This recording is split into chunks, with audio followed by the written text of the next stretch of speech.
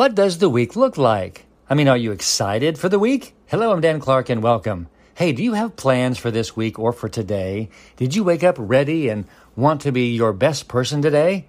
Well, if not, why not? Now, I'm sure that you have a reason for how you are feeling about today or this week. And the story that you're telling yourself on Monday is the story that you probably tell yourself all the time. What is that story in your head?